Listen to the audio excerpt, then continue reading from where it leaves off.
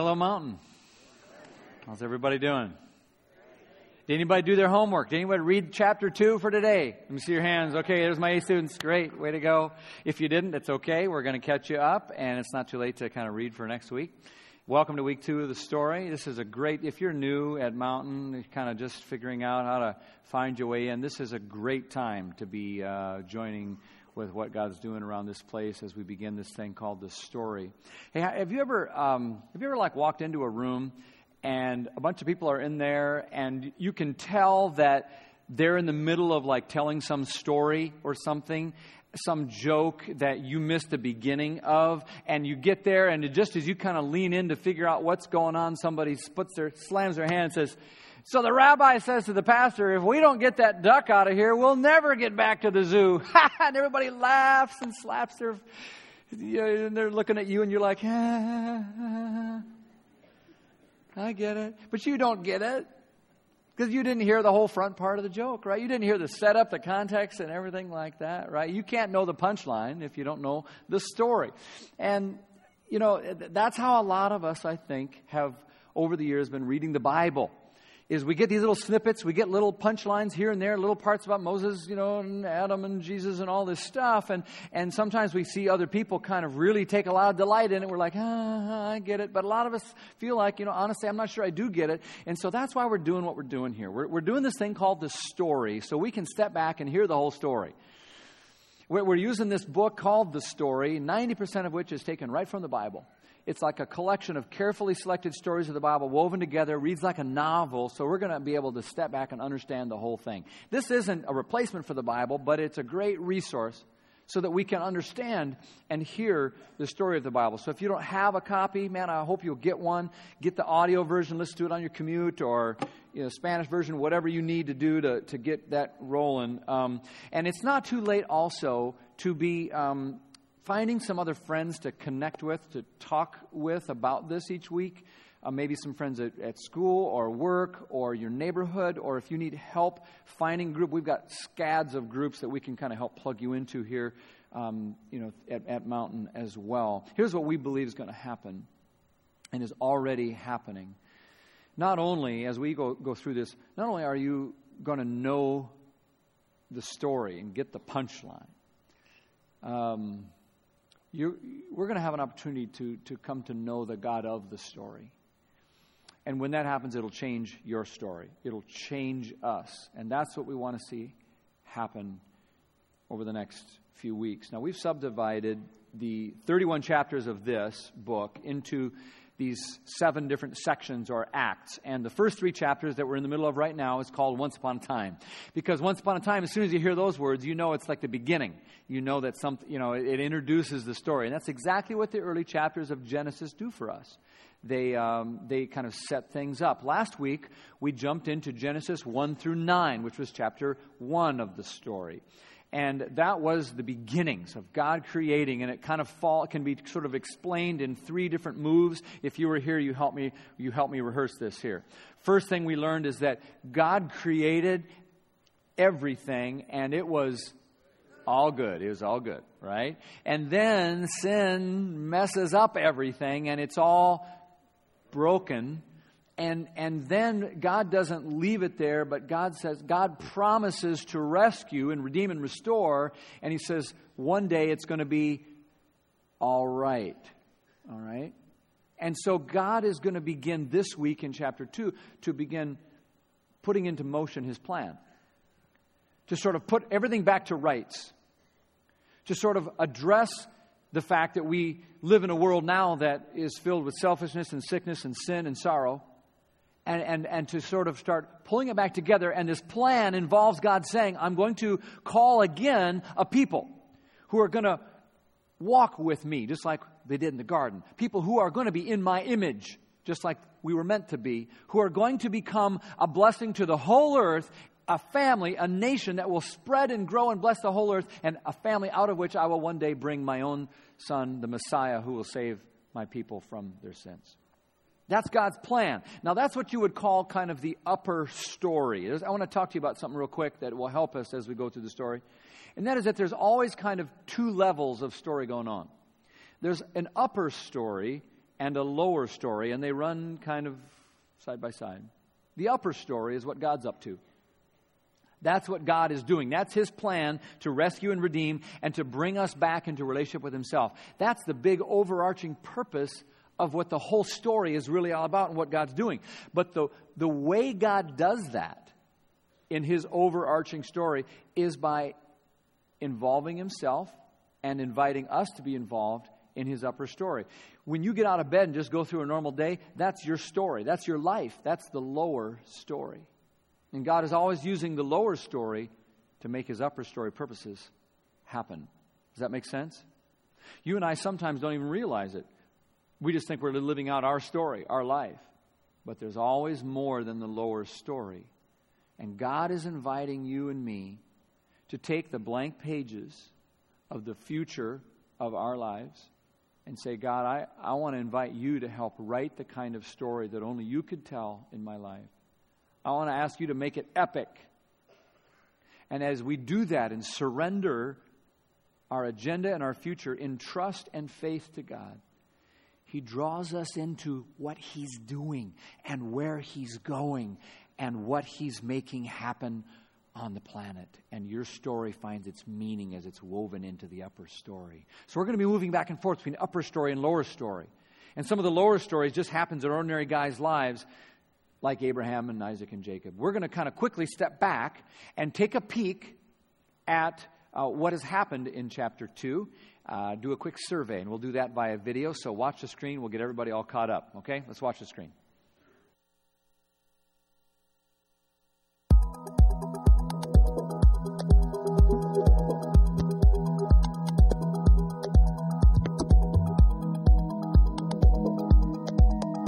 There once was a man named Abram, who was a descendant of Noah. God told him to move with his wife Sarai, an entire family away from where they lived. God made a promise. I will make you into a great nation and bless you, and all of the people on earth will be blessed through you. So Abram and his family left. At one point, they stopped, and God told him to look around. All the land that you see, I will give to you and your children.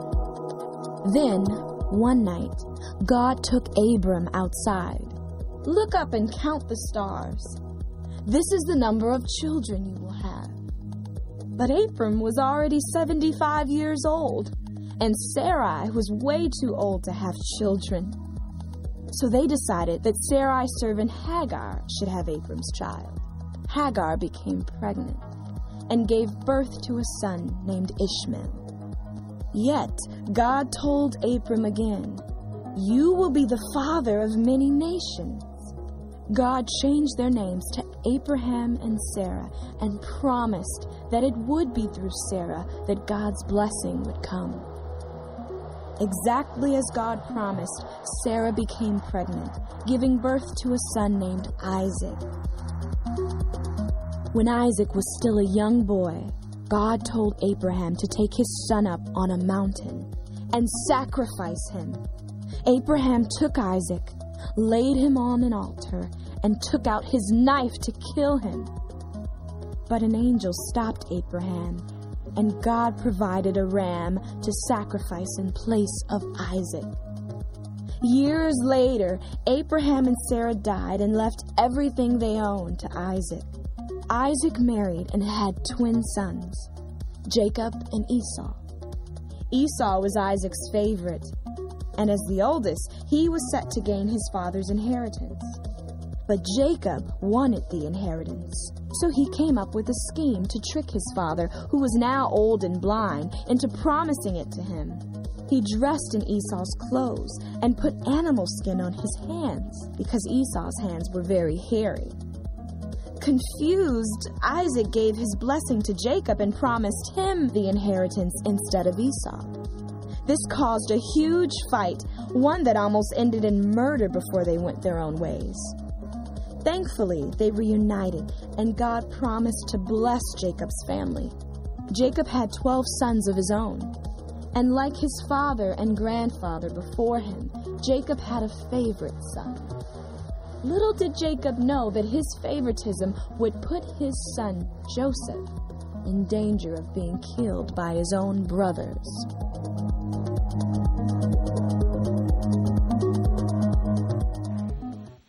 All right, so a lot of material, a lot of people, and a lot of big parts of the story here. What we're going to do today is, after panning that whole section, we're going to allow God to take the camera and zoom it down in tightly on one man, Abraham.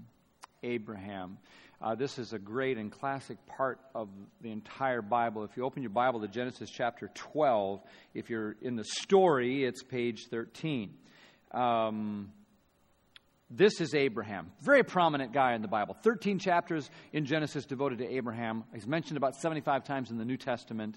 And we begin to see here, this is about 1,000 years after the part with Noah. So 1,000 years has passed. The Bible doesn't really talk about much. It just says all of a sudden we're going to slow down and zoom in on this guy named Abraham. Look at chapter 12, verse 1. Here's what we've got. We've got this. He's pretty elderly. He's retired, living off his 403B in the suburbs, driving a couple cars with his wife, his wife, a little yippy dog. That's where we are, okay? Genesis chapter 12, verse 1. The Lord had said to Abram, go. Go from your country, your people, and your father's household to the land that I will show you. Verse 2, and I will make you into a great nation. And I will bless you. And I will make your name great, and you will be a blessing. I will bless those who bless you, and whoever curses you, I will curse.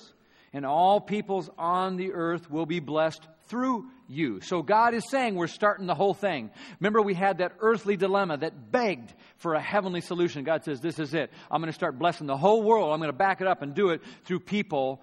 I'm going to do it through a great nation. I'm going to start with you, Abraham. Now, if you just start looking at this, there's some problems with this. God, I don't know if God really thought this through. Because this is kind of crazy and ridiculous on the surface of it.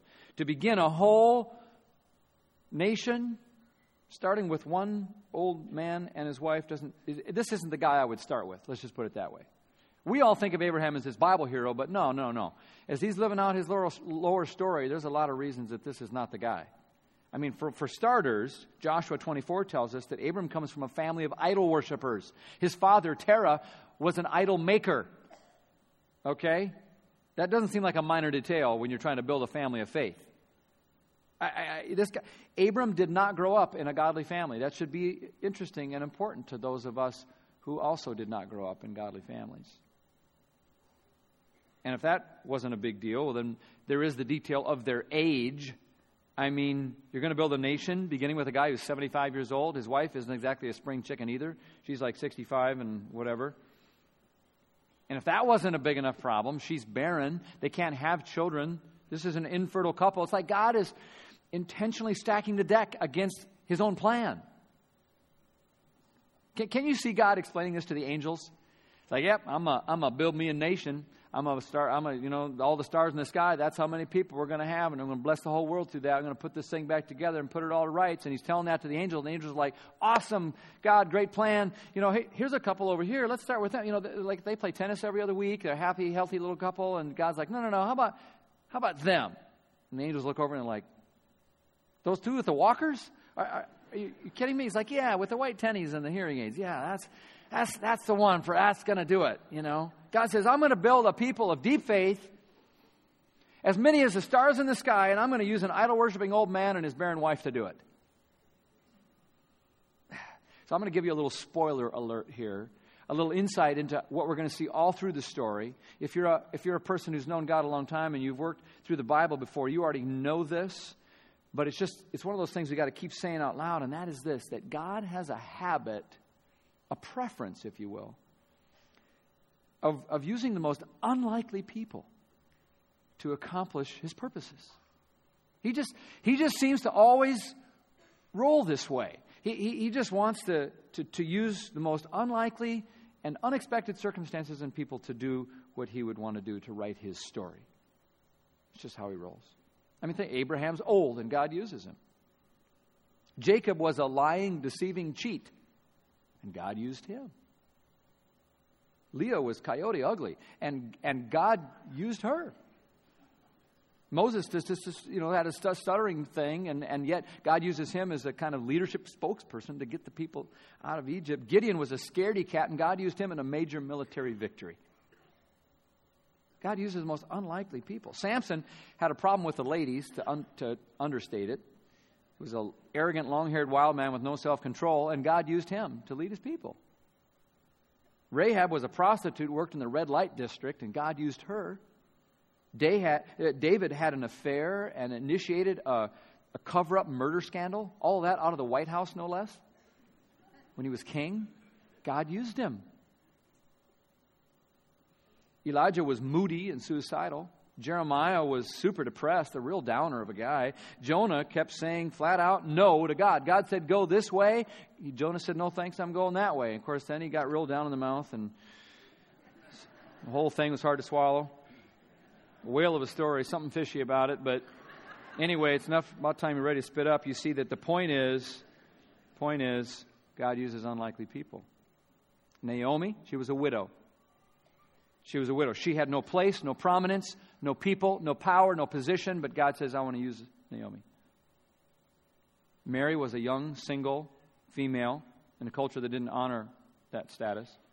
John the Baptist was just weird, eating bugs, living in the dirt, And the woman at the well had 5 failed marriages. God used all of them. Martha was obsessive. Zacchaeus was compulsive. Peter was impulsive. So you see, God, it's never what you'd expect, but it's what you find in the story. God uses the most unlikely people to do his purposes. He uses ordinary people to do extraordinary things. And I think the reason might just simply be because that way God can make sure everybody knows it's him. And not some brilliant person or some smart person or some strong person.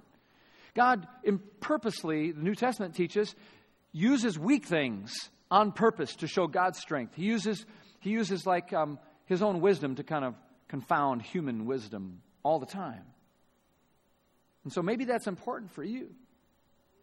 If you've ever had the thought pass through your mind that you're not really qualified to be used by God.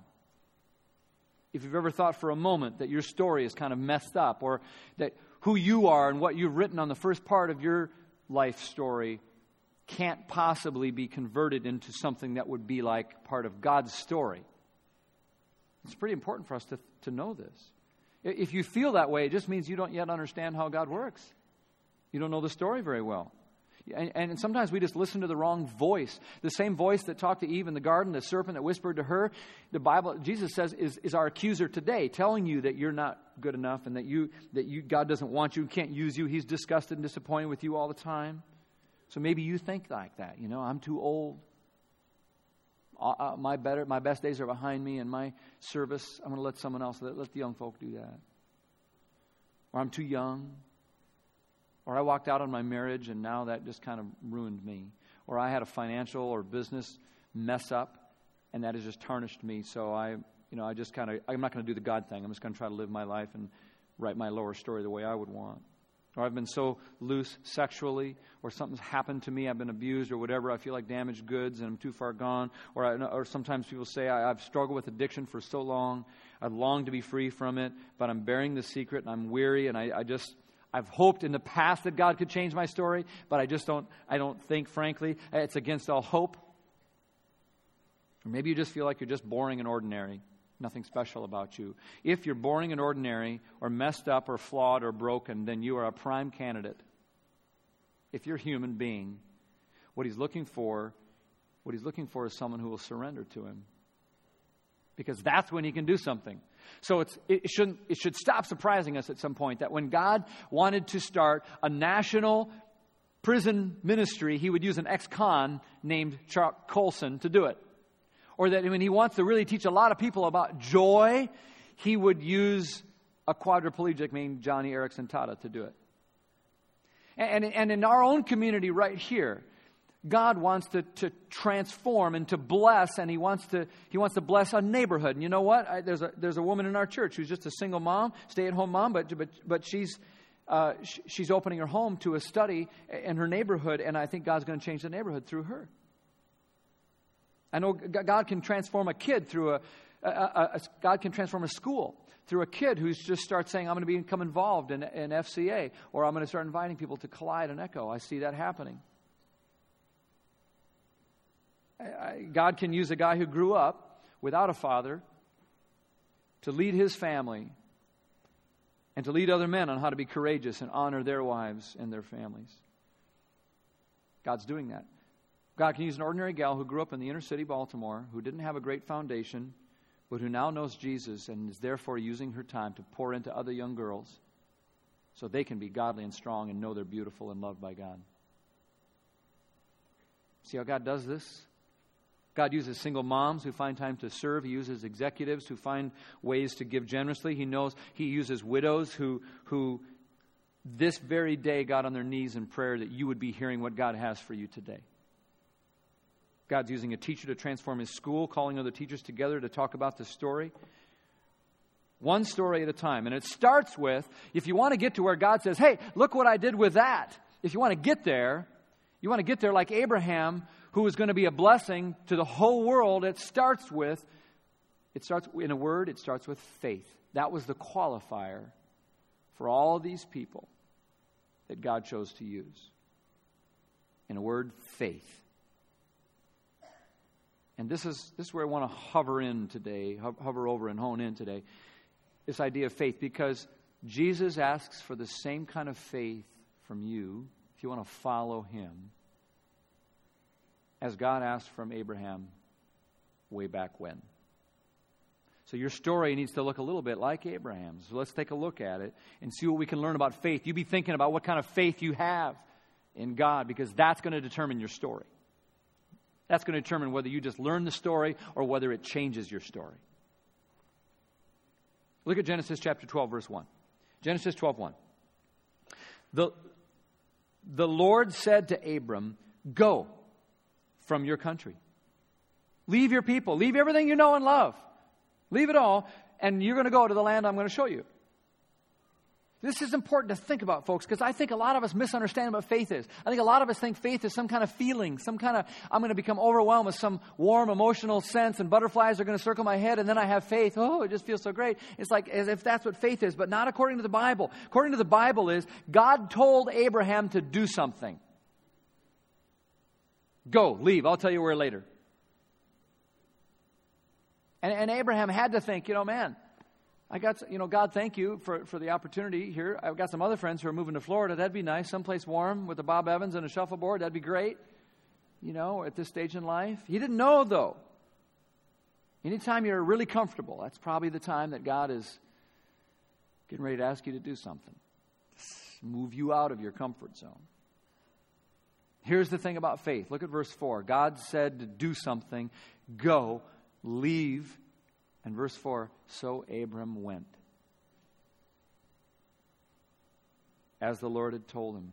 75 years old, packs up his wife, loads the Winnebago, and off they go. Wait, what? Seriously? You picking up what he's putting down here? This guy doesn't even know where he's going. He only knows one thing, and that is that God told him to do something, and he did it. When God makes something clear to you and you do it, that's what biblical faith looks like. It's not a feeling. It's not something in your head. It's not something in your heart. It's something in your hands and your feet. He obeys. The New Testament writer of Hebrews would put it this way. Verse 8 of chapter 11. By faith, Abraham, when he was called to go to that place that he would later receive his inheritance, he obeyed and he went. Even though he didn't even know where he was going. God said, jump. And he said, how high? On the way up. And that is what the Bible says faith looks like. Faith is taking action. Faith is obedience. Here it is. Faith is obedience in action. Doing what God says, even when you're not sure where he's going or where he's leading you. So if you know me very well, you know I'm not exactly the best handyman.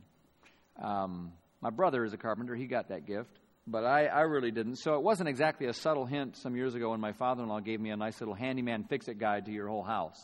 It's like, thanks, Pops. But I really enjoyed that book. I would sit on the couch, I'd read that book. There's so many fascinating things in that book. I'd sit down on the couch, I'd leaf through it. It's like, hey, honey, look here, how to fix your toilet. Cool. And I'd read. I enjoyed reading that book. I looked at it. I read a lot of it. I'd sit on my couch and here's how to do spackling. Oh, here's how to, you can build a doghouse. Boy, all this great stuff. And occasionally, it's very, I don't know how my wife refrained from walking by and just pointing out, just sitting there on the couch reading the book isn't necessarily going to fix the house up. Right? I can read that book all day long. You can learn a lot of information. But friends, that book at the end of the day is not really about information. That book is supposed to be about application. Right? And friends, that's how we need to learn to deal with the story as well. With the scriptures themselves. Who cares if you learn the story if it doesn't change your story? Who cares? I don't care if you learn the Bible names. Do you really? Like there's an entrance exam? People who Christians love to sit around and talk about the Bible. They love to go to Bible studies. And then we told each other somewhere years ago that you got really mature if you went to a lot of Bible studies. You learned a bunch of stuff. Like that was somehow counted for something. That counts for about as much as me, having a roof leaking water into my floor while I'm reading a chapter about it. It's like, well, it says right here how to fix it. At some point, you got to get off the couch. Right? The story isn't for learning, it's for living. Abraham hears from God, and he obeys. He gets off the couch, and he does something. What's God telling you to do?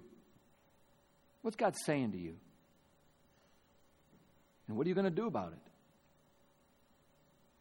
You're going to have another study and talk about it? You're going to sit on the couch and dream about it, tell about it? See how fascinating? At some point, Abraham had all these excuses. He had the same. He's got better excuses than you got. He's too old. His wife didn't have children.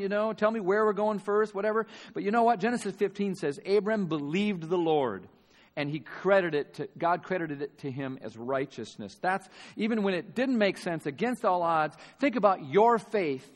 Right now, when I read this passage from Romans, Paul talks about Abraham's faith. He's talking about our faith. Think about your own. Against all hope, Abraham, in hope, believed. You ever done that? Against all hope. And so he became the father of many nations. Just as it had been said to him, so shall your offspring be, as many as the stars in the sky. Without weakening in his faith, he faced the fact that his body was as good as dead, since he was about 100 years old, and that Sarah's womb was dead. Sometimes when everything seems dead, you got to decide, will you waver? He says, yet he did not waver through unbelief regarding the promise of God, but was strengthened in his faith and gave glory to God. Listen, being fully persuaded that God had power to do what he had promised. Are you fully persuaded? Fully persuaded that God has the power to do what God wants to do? So much of your story is going to come down to one simple question. Do I believe God? Do I really believe God? That's how your story is going to be written. You don't get the job you applied for. You don't get into the school you're hoping to get into. Do you believe God? I'm not saying do you believe in God? Do you believe there is a God? Do you feel God? Do you hear from God? That's not biblical faith. Biblical faith is, do you believe God? When she dumps you and your world falls apart, when you're being bullied, when things aren't going well, when you're up against some terrible hardship, do I believe in God?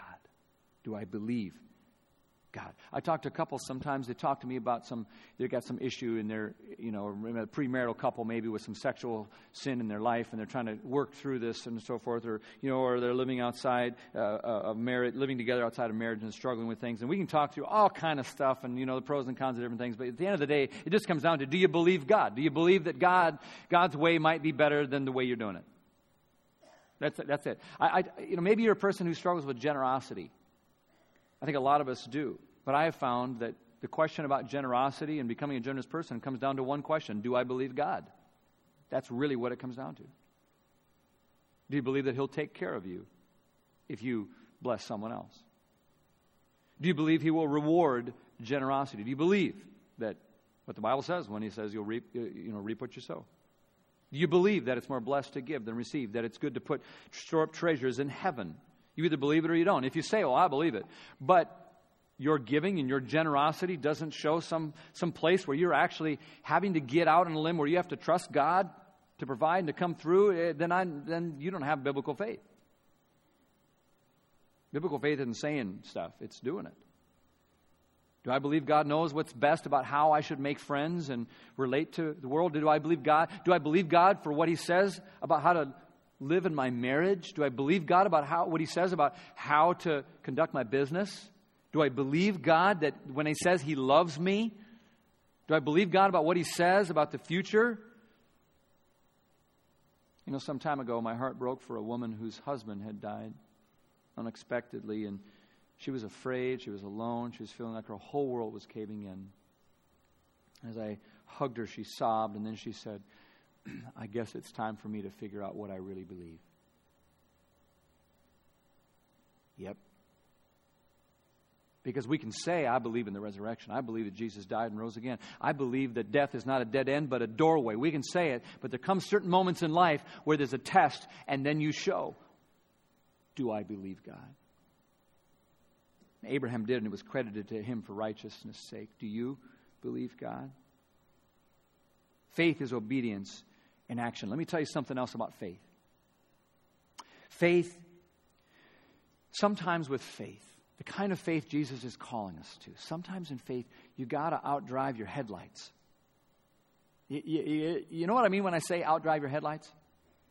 Like at night, you know, in Minnesota, we have real blizzards in Minnesota, real snow, and but even anywhere, you're at night, it's foggy, and you're driving, and you realize your headlights only shoot down the road so far. They only illuminate so much of the path ahead. And when the cloudier it gets, and the foggier, or the more rain or wind or whatever, you got to slow down. The right thing to do when you're in a car, when you can't see past your headlights, is you slow down or pull over. But with faith, sometimes you just got to put the pedal to the metal, and you got to keep driving, even though the headlights are only going out so far. You can only see so much. You don't understand. It doesn't make sense, but you know God is telling you to go. Faith sometimes means you outdrive your headlights, and you keep on going. If you can see everything, is it really faith? If you knew everything, you'd be God. You don't know everything, and neither do I. When Thomas saw Jesus' scars in his hands and side, he said, I believe. And Jesus said, awesome, glad you believe because you saw. Blessed are those who don't see like this and believe.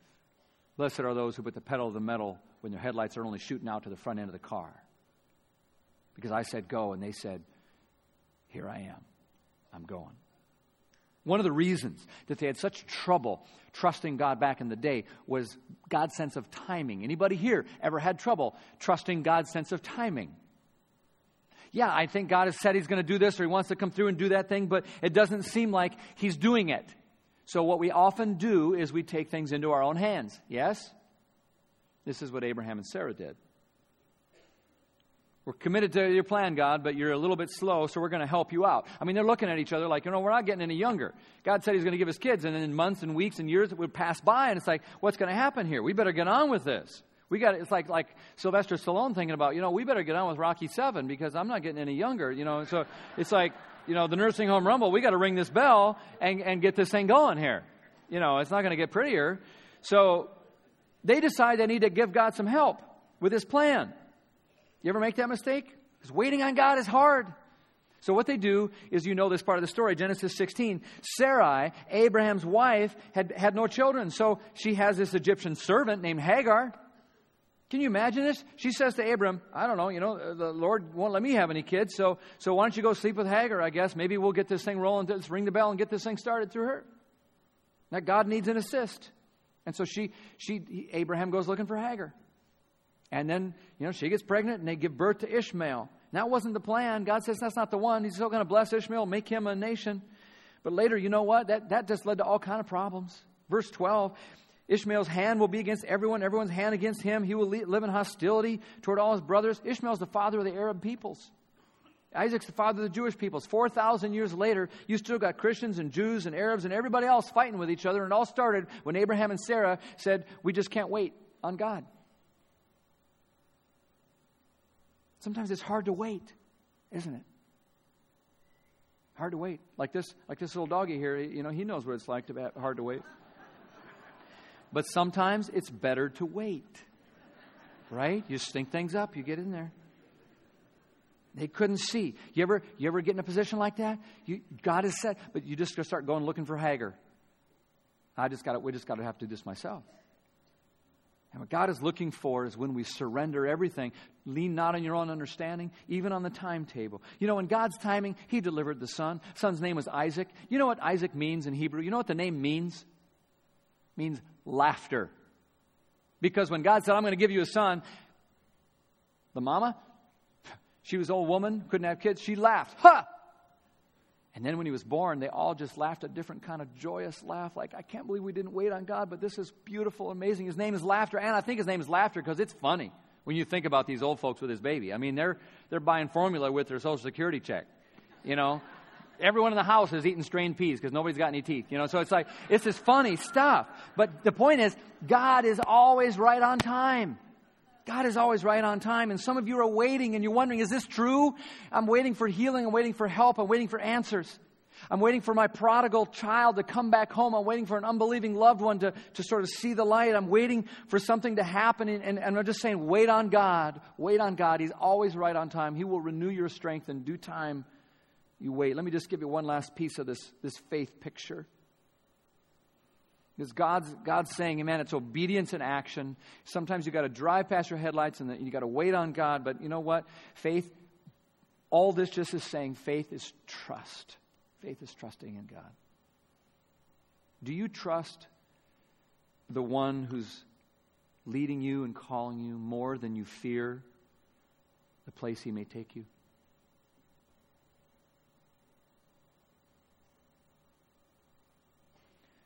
We come now to the maybe most sobering part of the Old Testament. And one of these stories that's just so difficult. Chapter 22, it's the one that Abraham's remembered for. God calls out to Abraham and gives him a test. No, Abraham doesn't know it's a test. He's just living out his lower story. You never know it's a test at the time. Verse 1, God said to Abraham, and Abraham said, here I am. And God said, take your son, your only son, whom you love, Isaac, you know the one. And you go to the region of Moriah, which is about a 3-day walk. Sacrifice him there as a burnt offering on a mountain that I'll show you. It seems so barbaric and strange, and there's a lot we could talk about here. Child sacrifice was common in those times with other religions, but not with the Jewish faith at all. I mean, in fact, God forbade it in the book of Deuteronomy. It doesn't seem to make any sense, and yet here's what's amazing. Verse 3, early the next morning, Abraham got up and loaded his donkey. Is that what you'd have done? I don't know that it's what I would have done. Faith is obedience in action. He doesn't say, but God, this is the son you're going to make the plan through. This is my only son. He doesn't say any of that. He does it. Verse 5, he said to his servants, you stay here with the donkey while I and the boy go over there, and we will worship, and then we will come back to you. A lot's been noted about how he said we there. Like is he confident that they're both going to come back down the mountain? And verse 6, it says they're walking up there, and the little boy is saying, Daddy, I see the wood and I see the fire you've got, but where's the lamb? And then in verse 8, Abraham says, God himself will provide the lamb. And so they went there, and in a verse that's just almost too painful for a father to read, Abraham ties up his own son and lays him on that pile of wood, who stared up at him with those big dark eyes, horrified as he saw his father raise that bronze blade in the sun, about to plunge it into the heaving chest of his own son. When God interrupts and says in verse 11, Abraham, Abraham, Abraham, don't lay a hand on that boy. Don't do anything to him. Now I know, God says, now I know that you fear me, because you have not withheld from me your son. Is there anything you would withhold from God? Because apparently he wants to know. And apparently that could come in the way of your faith and your trust.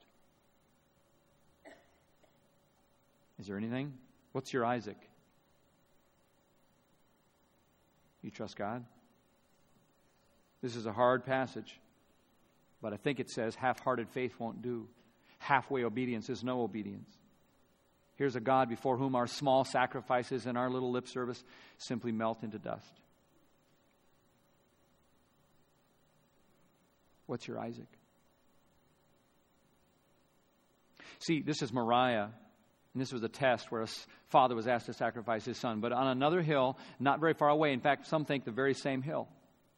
Some years later, another son would trudge up the hill carrying not on his back, not a pile of sticks for a sacrifice, but carrying a cross, because Calvary is right there at Moriah, and it was Jesus himself. And this one wasn't a test. This was a real sacrifice, because you and I are bound on the altar of our own sin, ready to receive the tragic ending to our story.